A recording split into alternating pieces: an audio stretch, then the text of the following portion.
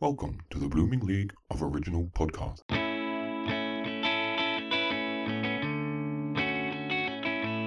G'day and welcome to the Creationarium, where we deep dive into the aquarium of human creativity and ingenuity.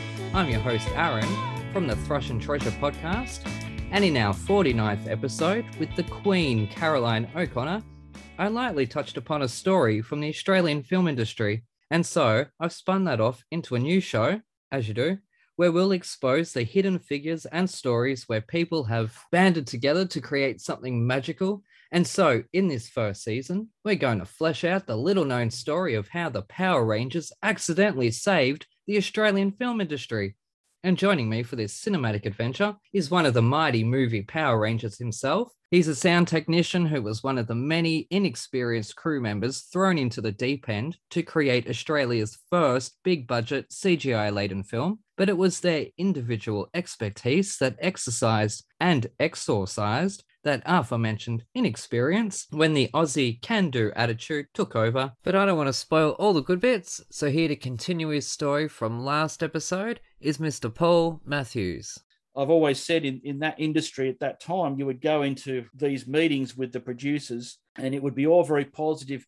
You know, oh, we should do this. Oh, yeah, oh, actually, we can do that. Yeah, we should do this. And every time you turn around to them and say, yeah, we can do that. Well, that sounds like a really good idea. And then after half an hour later, you walk out and you look at yourself and say, fuck, what have I just done? I mean, for God's sake, Paul, there's no chance in hell you can do what you just promised. You know, there's absolutely none. I suppose the saving grace was that they were always on our backs to say, look, this is going to film next Friday. You have to have it ready by next Friday. But in our minds, we knew these guys aren't going to be anywhere near ready by Friday for this. So we know we've got longer. So we're just going to take that extra time. We're going to make it work. So in most cases, that's what saved our ass on Power Rangers. But it was done on an absolute shoestring of a budget. We had no money for most of that. I think we spent $2,000 on the whole film. So a lot of it was calling in favors. A lot of it was borrowing. A lot of it was scratching up secondhand stuff which could be trashed. It was very much a basic Australian, yes, we can make this work, can do attitude to make it work. And it was just amazing. I think back to the things that we did back in those times. I can give you one story. The command center set. Now, everyone in the Power Rangers movie has seen the command center. That's where Alpha is. Now, those control panels, which are all around the set, I remember Colin coming racing, because we were still working on another set over in the other pavilion at the time, came racing over. It was like 6 o'clock at night.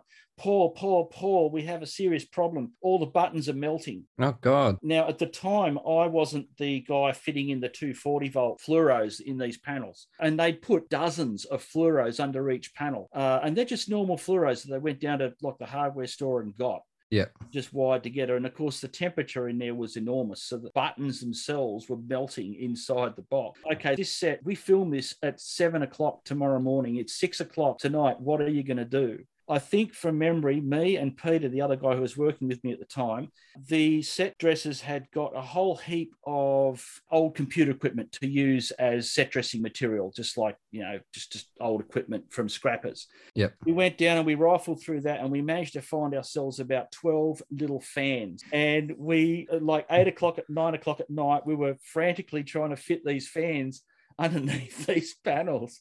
And they're 115 volts, so we had to wire them in series to get 240 and all these sorts of crazy things going on. And I tell you what, 7 o'clock that morning, mate, it worked. Oh, wow. It worked. That's an indicator of the sort of stuff that was going on all the time on Power Rangers. Way too late to go to the shop and buy anything. Whatever I had to do literally consisted of whatever in the back of my ute at the time and whatever was on the floor. Pinching stuff from other sets was common. We'd say, oh, we need this now. Or what have we got? Oh, we got that on the other set. Okay, go and pinch it. We need it here, Crazy. Everything getting done twice. At what point in the filmmaking process was that button melting? Oh, that was fairly early into my involvement. Sort of like, November, December. Yeah, it was basically fairly early into the production side of it when they just started to wanting to film that set. Because that was one of the first sets to be constructed, the command center set. So, see, I didn't do the 240 volt on set work, but they just didn't see that this would be a problem. And I don't think most people would. No. Now, a lot of people wouldn't think that, especially these days classic story of the sort of stuff that we had to do at short notice, you know. But also happening early in the process just goes to show that this was a bit of an adventure for you guys. That every day there was something new, and it's just like, oh, for fuck's sake, what now, you know? And it's just like it'd be nested on top of stuff. There'd be times when, you know, you'd turn up to work on something and it wasn't there, it had been moved, and it's like, okay, quite often with the Zord cockpits, because they were relatively portable, you could put them on the back of a truck with a crane if you wanted to. And so the space that we were working on is suddenly needed to do something else, and so they've moved the thing. Of course, I wouldn't tell anyone. Yeah. And it's like, where the hell is the Zord cockpits gone? I said, I don't know. So you'd have to actually find where they were, and then, you know, get in your truck and drive off somewhere else in Sydney to find them. Oh, Godfathers. Stuff like this going on, you know.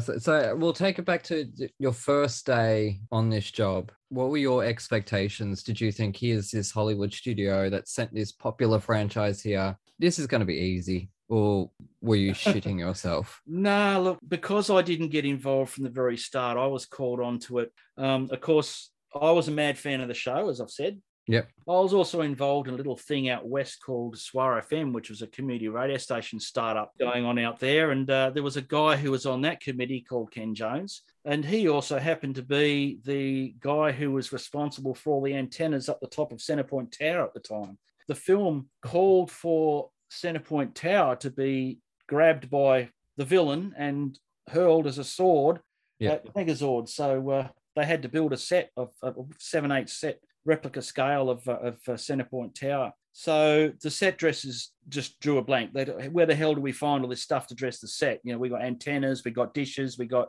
all these sorts of things. They had no idea what to do. So they called up, you know, Centrepoint, said, who does your stuff? They put them onto ComSite, who was the mob who was doing it at the time. And of course, eventually it made its way to Ken. And Ken said, oh, yeah, well, we can give you a whole heap of stuff, but it's really expensive. And I don't think we're really willing to let it go without some sort of supervision. Hang on, I think I know just the guy to sort you out. And that's when my phone rang. Ken and I knew each other well, and he could trust me with them. So his attitude was, look, you know, you can take what you need as long as this guy handles it and puts them on for you. So that's what I did anyway. It got back to them, and it got through their set dressers to Colin, who gave me a call one day and said, okay, you're on the job. And of course, I think to this day, I'd never jumped as high in my life. I think I left a hole in the roof that day. Because if you imagine, I'd actually got the dream gig that I really did want at that time. It's just like, holy shit, this is exactly what I want, you know. Anyway, a week later, I go in. I needed a mobile phone in a hurry, so I went and bought a Motorola brick. Yep, and they were in 95. I went in and saw Colin, and he took me to see the set, and really interesting. And he, in the other side of that pavilion, they were building all the Zord cockpits, and he turns around to me and say, you know, I've got this problem. I've got all these Zord cockpits and I've got to dress them with, like, you know, real life electronics and lights and so on. I've got this guy working for me, but he's working on another job and he can only work for me at night. So he's charging me like a bomb. And that, of course, the person he'd got was the legendary Graham Beatty, who at the time was sort of, I mean, Graham's a great guy, but he was sort of towards the end of his season then, if you know what I mean. So he was actually working on another film during the day. He was coming and helping them working on that at night, but he was going nowhere near fast enough. So he said, look, I really, really need someone who can do this. Can you do the job? And of course, idiot me said, hey, can I do the job? Of course I can do the job. So that's how I got that gig. That's how I became the sword maker. That's how you broke into the film industry. Yep. By accident. Goodness gracious me. Some of us are working our ass off for decades. Look, I had the right tools at the time, and I just came in and did that. But I tell you what, Power Rangers was one of those sorts of shows. Heaps of people, hundreds of us, got our first gig at Power Rangers because so many favors were called in, so many favors. People who knew someone, oh shit, I need this, I need it now. Do you know someone? Oh, I think I know someone who knows someone who might be able to help you. Phones just rang and rang and rang for weeks around Sydney. And that's how all this came together. People who knew someone who knew someone who knew someone who thought they might be able to do the job. Colin was one of these guys who didn't really believe in the nepotism. He was willing to, trust someone and take them at face value. In this particular case, he had no choice, I don't think. Yeah. And the reality is it ended up both me and Graham working on the project because there was just so much of it to do. That's why it fascinates me so much, because that's this community that here was this challenge and everyone just sort of banded together. It And really was. Hey, we're going to make a movie. Come on, let's get together. Come on down. Tell your friends. We're going to do it. We're going to do it. And yeah, that was the attitude. Most of it was hurry up and wait. But at the same time, it's like, hey, this is just pioneering stuff. Got to get it on the bottom floor. You got to do something with it. So, yeah, that's how I got involved with that gig. Yeah. The first day that I went, I was called to the night shoot, the big night shoot in Sydney. Sunday night. It was the first time they were doing the city street scenes with the cones. It was actually the scene where they blow up the car and where the Power Rangers land next to Gowings there on George Street, and that was where it was all happening. That was still when the hero actors were still in the suits, so all the hero actors were there, and they didn't have visors on that night. So they had no visors. Yeah, I remember this because at the time it was a different cast. That we were still watching the first season in Australia. So that's right, Johnny Bosch, and Austin Karen St. Ashley. John. That's right, and Karen Ashley was the new Yellow Rangers. So in the movie, there's these new characters, but we knew the old ones, so no one had any bloody clue who they were. Well, but people were excited. I didn't, when I first turned up, I didn't have a clue. So, what happened to the pink? Right, what happened to the Yellow Ranger? But then I saw David Yost was still there, and I thought, he's still here. That makes sense. There was a thing in the newspaper or something like, come down and meet the Power Rangers, because they wanted to film the crowd shots. That was at the very end. Oh, was it? Okay. That was right. That was literally the last shot that was in Sydney, and that was quite funny. Like, I heard about it and I thought, oh, okay, this might be interesting. Didn't really hear much about what was going on.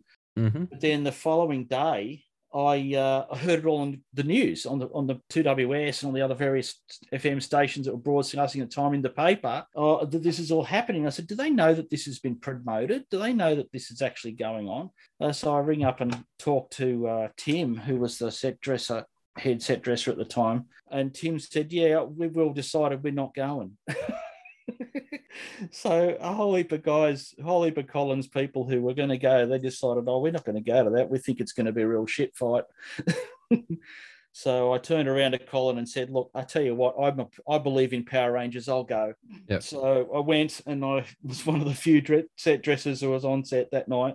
And amazingly enough, as a result, I was the only crewman to ever get in the film. Oh, there you go. Where are you? I'm going to write this down. Right at the very end, where there's a celebration tonight sign as the camera pans around to pick up the Rangers at Darling Harbour there. And I'm holding up the celebration tonight sign. Right. On the right-hand side, you can clearly see it. So it's like one of these cases where the wind was blasting and the thing was going to fall over. So I said, look, I'll just go over there and hold up with it.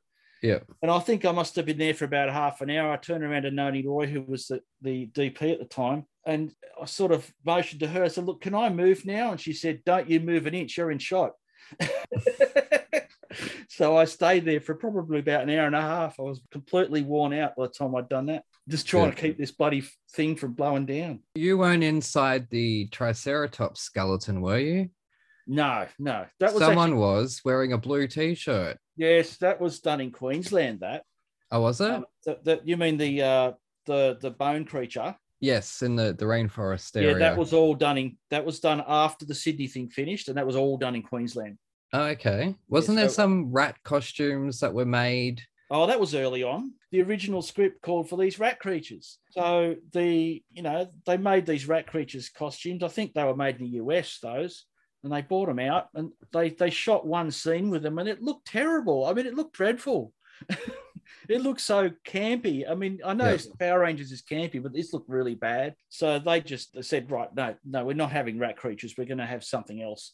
That's when they came up with the Ooze Men, the shot where they're in their first fight, and with the Ooze Men, who, when you hit them, they turn to ooze and so on. Well, that was supposed to be the rat creatures, that scene, but it became the Ooze Men. The Ooze Men were literally invented in 48 hours from a little studio that was in Sydney at the time called Studio Kite, run by a little girl named Vicky Kite. She did that in 48 hours from scratch. And those costumes were created in that 2 days. And she had them ready. That was just a classic case of what was happening with Power Rangers. You know, just like we have to create something right now, and it has to look good, you know. So, yeah, the rat creature costumes, they literally got thrown into a dusty corner of the production office. I remember seeing them sitting there. And then they disappeared just before Christmas. And lo and behold, did I find out that they went and got used up at Gosford for when they shot one of the TV show scenes up there. Because the production ran late, they started to produce some of the TV show out here as well. And the first funny thing about that, I remember Colin telling me that Paul Schreier and Jason Narvey, who were Bulk and Skull, who were out here all the time, but just not doing anything, they asked to be first AD, first assistant director on the TV shots that were out here.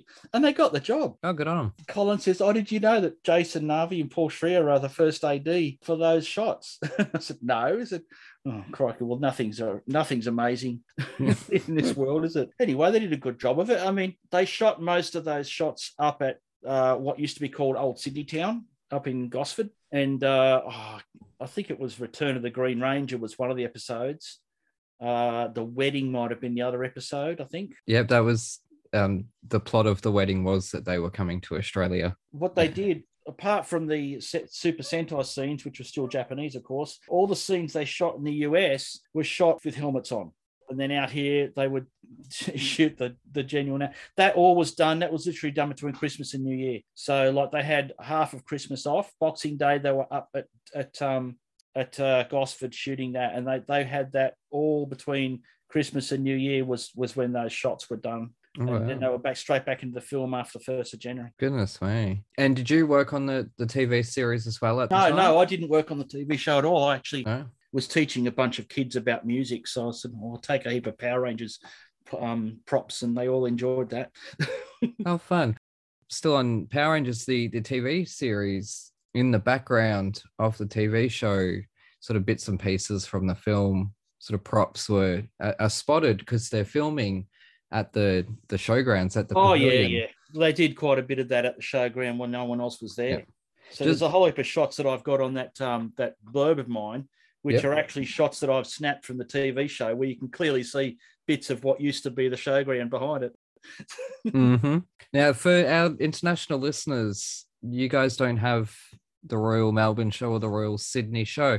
It's sort of like a fair. It's the country fair in the city, and you get show bags and there's rides and all that stuff. And the pavilions are the cattle pavilions or the livestock pavilions, where they'll have basically that. They'll have cows and sheep and stuff like that. And in the case of most of the stages that we used, that there was the commemorative and the government pavilion, which are two huge pavilions built in the late 30s. Yeah. Mostly, well, one of them was like for all manufacturers, where they'd have all their big stands, and the other one would have been like for displays. Yeah, like the regional displays, north, east, south, west, and they'd have all their the fruit and veg and everything piled up in these big displays. It's quite a complex story that people don't understand about Sydney, because you see that area has been Fox Studios now since forever. But people don't understand that was the Sydney Showground. Back in 1994, when Power Rangers was shot, that was still the Sydney Showground. So we had to get out of there by the end of February so that they should start setting up for the show. Yeah, the Easter show. That's before anyone even talked about it becoming a studio. I remember them running TV news during that. They were showing pictures of us building stuff for Power Rangers, suggesting that it could be a studio. Anyway, it's all history now. They moved out of there after the Easter show in 1997. It's the last Easter show that was held at that site. 2 weeks later, me and Colin Gibson were the very first persons on the site to start shooting Babe Pig in the City. And so I was one of the first on that site, and I was the last to leave it. That was the last big hurrah at that site. I did an enormous amount of work on that film with Colin, and that's probably another story that can be told later. But we were on, like, Fox Studios was built. But when the showground moved out, it was still the dilapidated old showgrounds.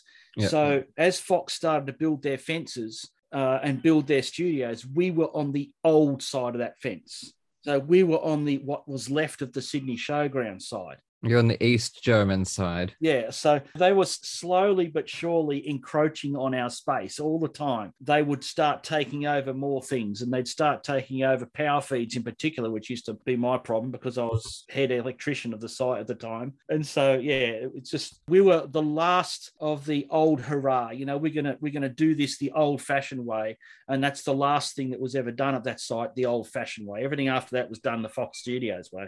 Alrighty, on that cliffhanger, we're going to close up the Creationarium for this week. Huge thanks to Paul Matthews for joining me in this first season and for sharing his story with us.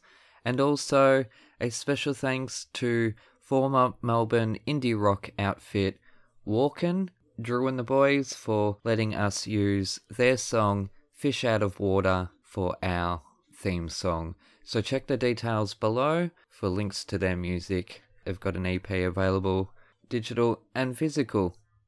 We'll be back next time with the continuing story of how Fox Studios in Sydney came to be. Be sure to check out Thrush and Treasure on the Bloop Network. It's hosted by myself, and we have some of the industry's most amazing guests. And you can follow this account at Creationarium PC. So look for the details below. And to you at home, you take care, and we shall see you next time. Hooroo!